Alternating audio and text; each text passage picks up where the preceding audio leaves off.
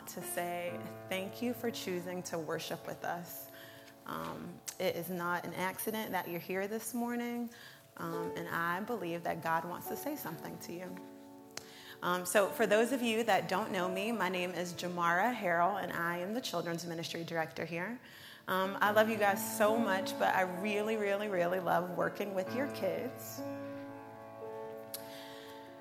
Whew, sorry, I'm just a little bit nervous. I just got to get that out there because I feel like once you know that, then I can run on smoothly. Okay.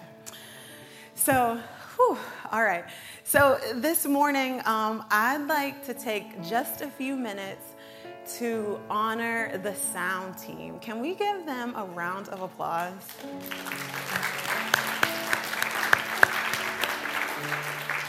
So if it were not for them, we would not be able to worship the way we do. So I am super thankful for all of you. And I'd also like to say thank you to Tim Hardy, who is not up here this morning, because he's actually downstairs with the kids. Earlier this week, I mentioned during our staff meeting that numbers were extremely low due to summer vacations and just different scheduling conflicts. And Tim offered to be with the kids this morning, and that really touched my heart because he didn't have to do that, but he chose to. We love your kids and your youth. So for the past few weeks, we have been looking at different promises from God, and today we will be exploring another promise found in Psalm 91.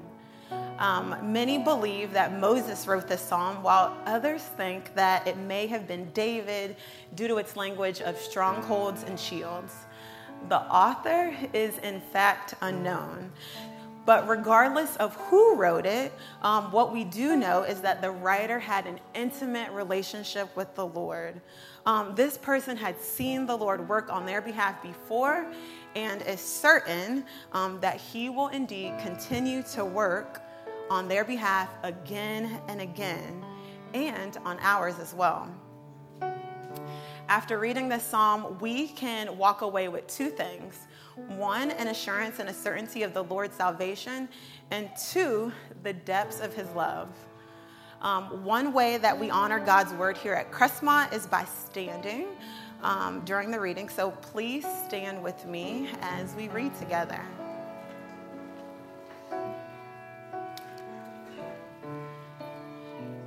As I read this morning, I'd like to encourage you to listen closely and let the words found in this psalm penetrate the deep crevices of your souls.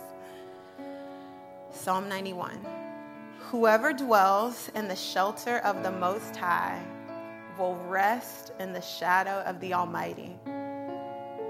I will say of the Lord, He is my refuge and my fortress, my God in whom I trust. Surely he will save you from the fowler's snare and from the deadly pestilence.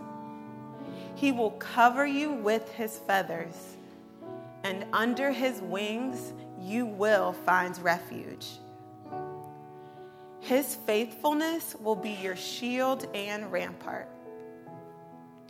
You will not fear the terror of night, nor the arrow that flies by day, nor the pestilence that stalks in the darkness, nor the plague that destroys at midday. 1,000 may fall at your side, 10,000 at your right hand, but it will not come near you. You will only observe with your eyes and see the punishment of the wicked. If you say, the Lord is my refuge, and you make the Most High your dwelling, no harm will overtake you. No disaster will come near your tent, for he will command his angels concerning you to guard you in all your ways. They will lift you up in their hands so that you will not strike your foot against a stone. You will tread on the lion and the cobra. You will trample the great lion and the serpent. Because he loves me, says the Lord. I will rescue him. I will protect him, for he acknowledges my name. He will call on me and I will answer him. I will be with him in trouble. I will deliver him and honor him. With long life, I will satisfy him and show him my salvation. Let's pray together. God, we thank you so much for your love.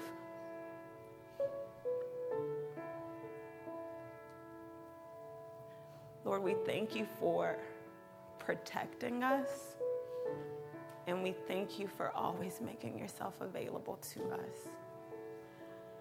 God, as we study your word together this morning, I pray that you would speak to us, and I pray that you would reveal very specific things to our hearts. Lord, we love you, and we pray all these things in Jesus' name. Amen. You may take your seats.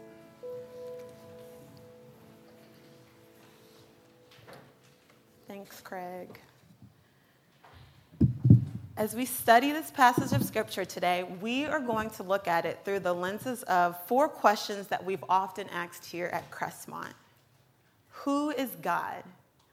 He's higher than kings on earth. He's all-sufficient. He's Jehovah, the all-powerful one. He is my protector. In this passage of Scripture, the psalmist identifies God as the Most High. He's higher than kings on earth and false gods of the nations, the Almighty. He's all-sufficient. He's more than we could ever ask for or imagine. He's the Lord. He's Jehovah. He's faithful. He's the maker and the keeper of the covenant. He is God, the all-powerful one, the maker of heaven and earth. And while all of that is true, in verse 14, God reveals himself as protector. We will spend our time together this morning exploring the promise of God, our protector.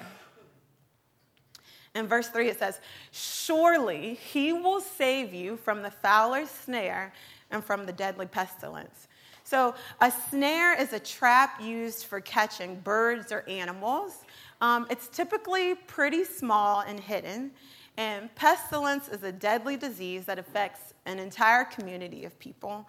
A modern day example of what I believe the psalmist is referring to here are word curses. A word curse is something that goes against the word of God.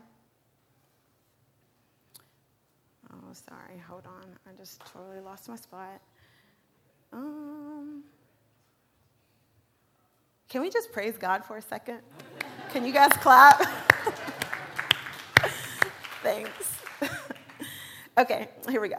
A word curse is something that goes against the word of God that you've either spoken over yourself or someone or had spoken over you. Psalm 18:21 says, "Death and life lie in the power of the tongue, and those who love it will eat its fruit." I'm going to make a bold claim here and say if we replayed every conversation that we've had in our heads or with others this week, that not every one of those conversations have lined up with Scripture. Okay, maybe it's not this church. Maybe it's the church down the street, but I don't know. Unfortunately, when things don't always go our way, or when our kids or our spouse say or do something that we don't particularly like, or even when we've fallen short at accomplishing something, we make passing comments that don't always line up with Scripture. And over time, we begin to believe the lies, or even worse, the people who we are saying those things to begin to believe those lies. And those are lies of false identity. The lies that we are believing or speaking over others can become detrimental to our faith journeys. Say this with me. I am sought after. I am not a mistake. I have been chosen. I am loved. I am protected. And in Christ, I can do all things. Doesn't that sound amazing? In Christ, you can do all things.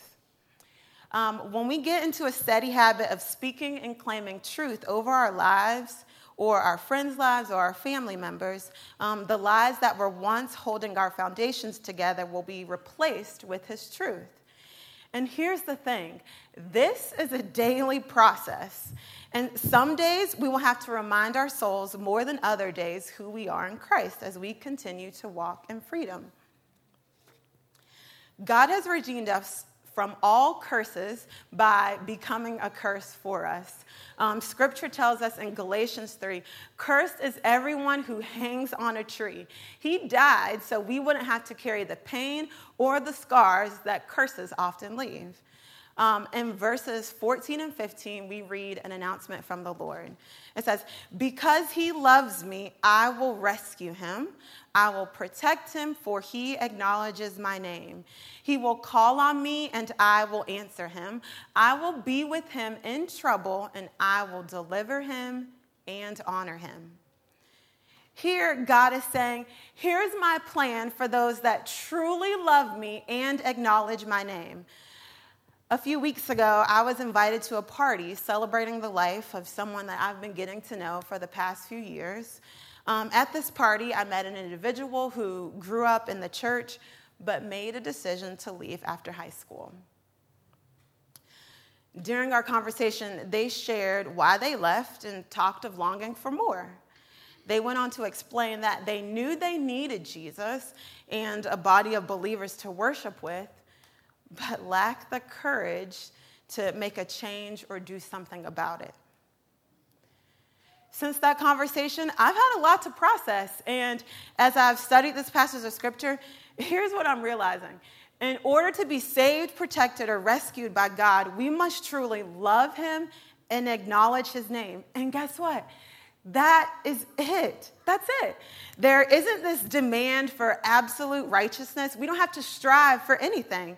We've just been called to truly love him and acknowledge his name, and the one that's higher than kings on all the earth and all the nations, the all-sufficient one, our Jehovah, the all-powerful one, will protect us from shame and guilt, and that our past choices often leave us with.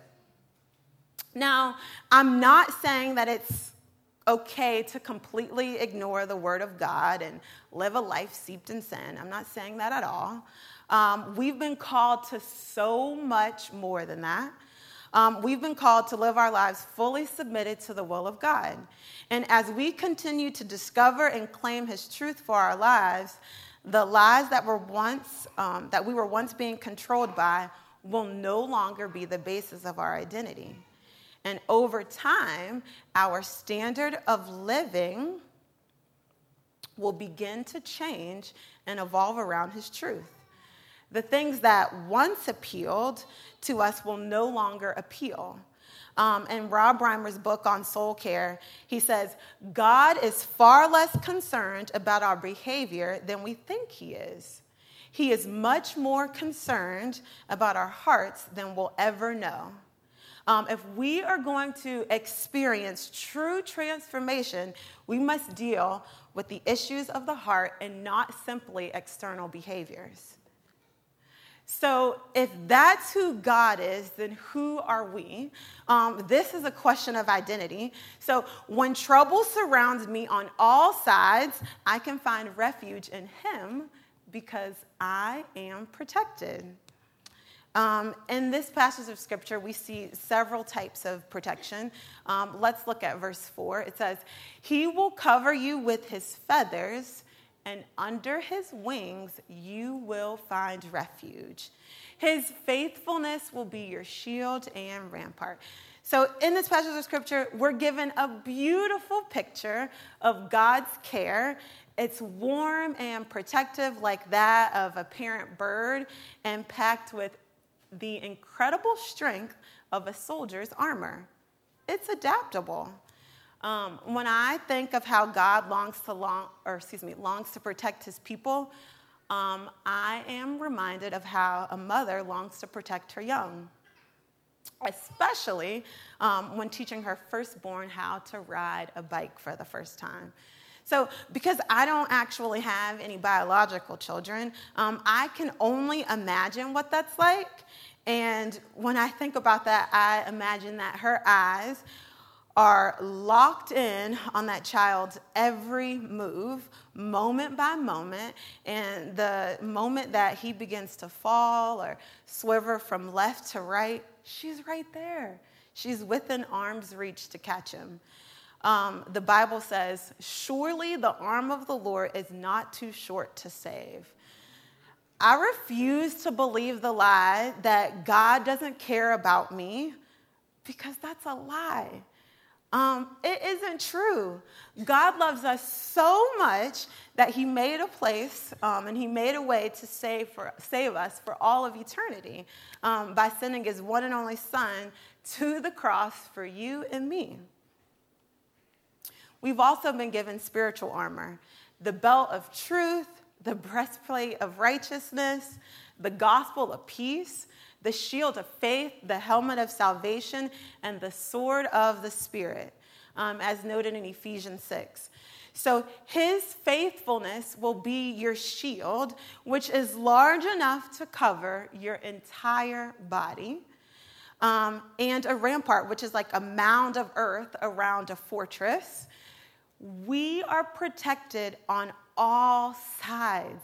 So when we step out in faith and take a risk, he is there protecting us along the way. Then it goes on to say, you will not fear the terror of night, nor the arrow that flies by day, nor the pestilence that stalks in the darkness, nor the plague that destroys at midday. 1,000 may fall at your side, 10,000 at your right hand, but it will not come near you. You will only observe with your eyes and see the punishment of the wicked. His protection is for you and for you alone. Sure, the promise of protector is for everyone in this room, but the psalm writer is intentional in changing the language here. He wants you to walk away knowing that it's personal. It's just for you. You can walk away from this passage with an assurance of God is my protector and that we have been shielded by his faithfulness. So no matter who you are, what you look like, or what you've done, God is your protector, and as your protector, he gives you a glimpse of what it could have been like. The psalmist says, you will only observe with your eyes and see the punishment of the wicked. This also sounds like a bit of a warning to me. As protector, he gives us a glimpse into what things could have been like when we intentionally walk in disobedience. So what might God be saying in this passage? I believe he's saying, your days of hiding are over. Come home and make me your place of refuge. In me, you will find protection. Okay, so can I tell you guys a personal story? Okay, good. I knew you were going to say that. Okay. So earlier this year, I was given an opportunity to go to Vancouver and meet Rob Reimer. Rob is a well-respected pastor, professor, and author in the Christian Missionary Alliance, which is what our church is a part of. I told myself, I'm going to go up for prayer whenever the altar is open because I know God wants to give me something this week. The first night of the conference, Dave Hearn, the president of the Christian Missionary Alliance in Canada, spoke. He delivered a dynamic message, and afterwards, they opened up the altar for prayer. I went up, and I got in Rob's line. He asked me a few questions, and then he prayed over me. No biggie. So before sending me to my seat, he said, so this is after he has prayed for me. I'm thinking, okay, I'm good. I'm going to go to my seat. He says, I keep hearing the word protector. Ooh. God wants you to know that he is protecting you. You don't have to protect yourself anymore. God wants you to give him complete access this week. I literally came undone. The waterworks fell. I mean, I've always known that I'm free in Christ, but on that day, I experienced something that I have never experienced in my life before. And honestly, that freedom has given me the ability to not feel like I have to be on top of things all the time. It's given me an ability to look at people, places, and situations a lot differently, and an even greater ability to trust the Lord in circumstances that I can't control. Now, am I perfect? Absolutely not. I'm an imperfectly perfect daughter loved by a good, good father. So up until that point, I had considered myself a world-class actor because I had to put on so many different masks to make it through the day. Some of them included protection, perfectionism, and striving. But behind each mask, you would find fear. I had given fear so much control over my life that over time, I began to identify it as something other than fear. In verse 9, we read, "If you say, 'The Lord is my refuge,' and make the Most High your dwelling, no harm will overtake you, no disaster will come near your tent." How many of you know that God wants to protect you from some things? Mm-hmm. In some cases, he wants to protect you from the very thing that you've been clinging to with all your might. Let me say that again. In some cases, he wants to protect you from the thing that you've been clinging to with all your might.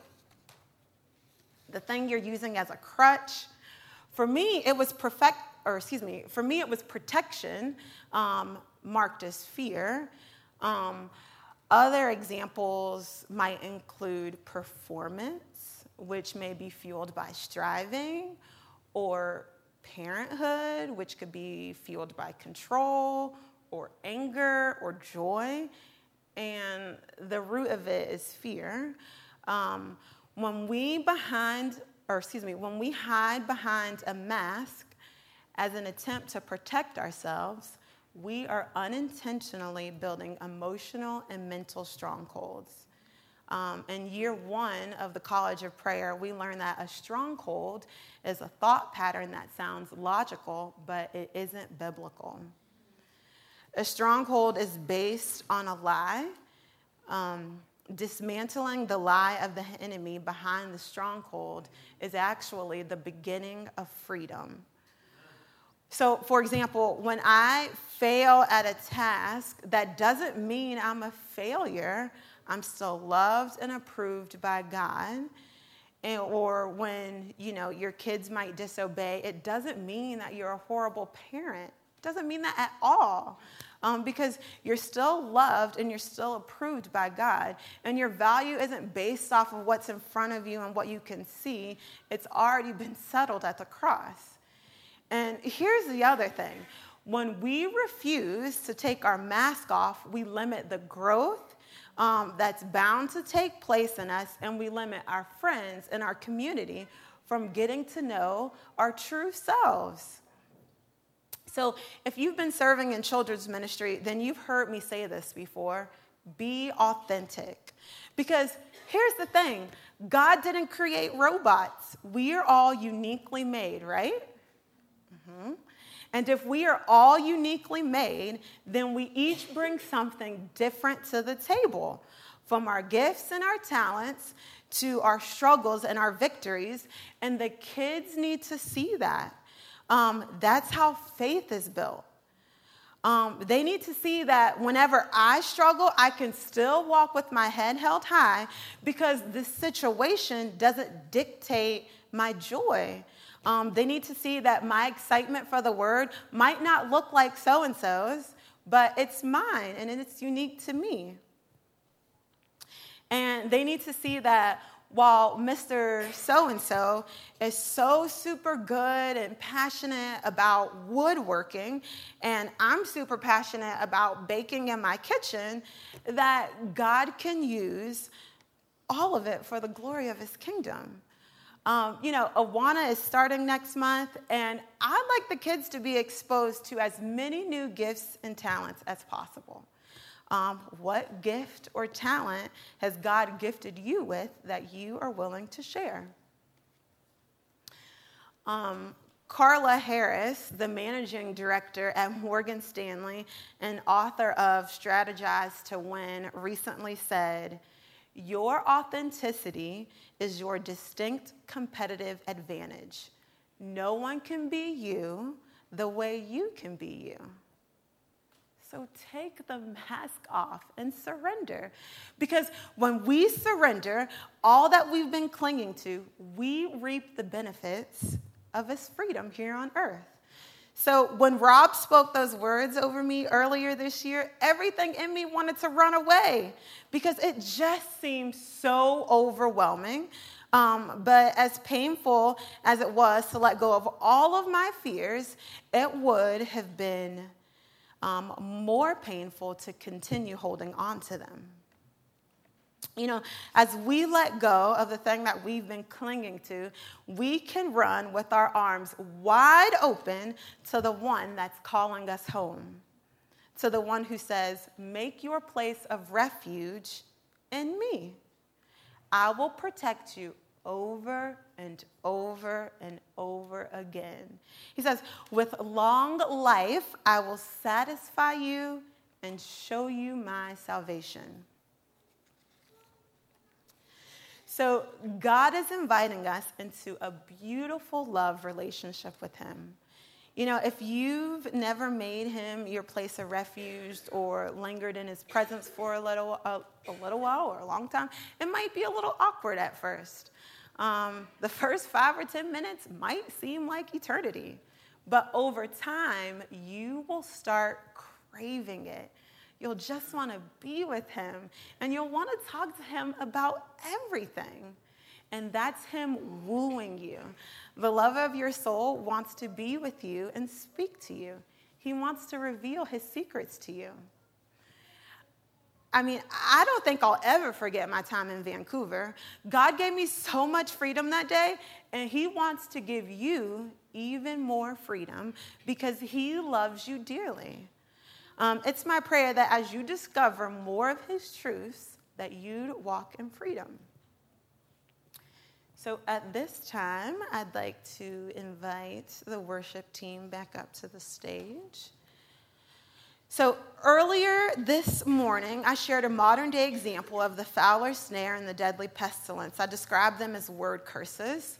Sometimes when word curses are spoken over us, spirits that aren't from God attach themselves.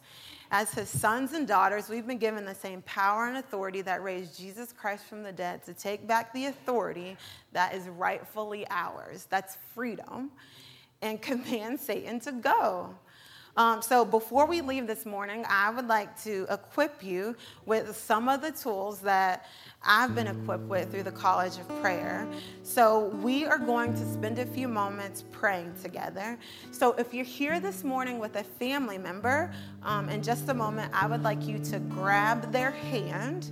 And if you're here as a single person, grab hands with someone you trust. As a family, we are going to make a few declarations out loud. The first one is submitting yourself to God. Second is renouncing the enemy. And third, receiving and declaring the Father's love.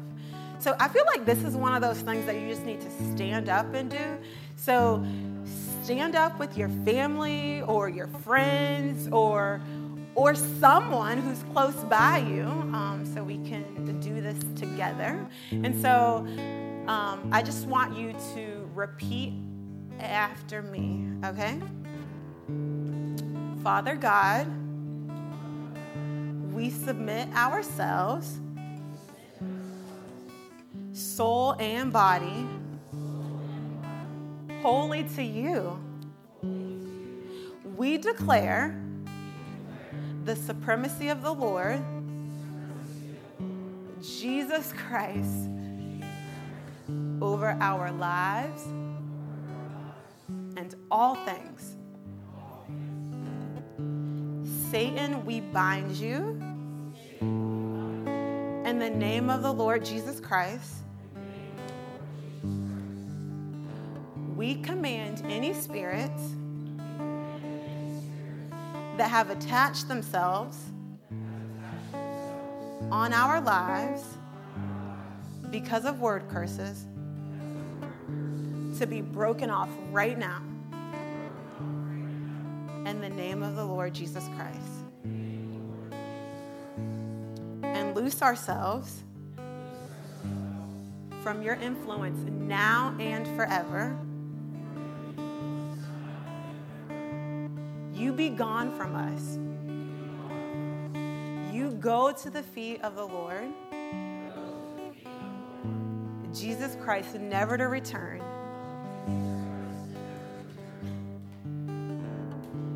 We are free from you now and forever. And here's the last part. We're just going to receive and declare the Father's love. Gracious God, we receive your Father love for our entire family. In the name of the Lord Jesus Christ, we claim our inheritance as your children. We receive not only the fullness of your salvation, we also receive the assurance of your salvation. In the name of the Lord Jesus Christ. We are children of God. We are loved. We are blessed. We are forgiven. We are adopted with all rights and privileges. Hallelujah. Amen. All right, let's take a few moments to praise God.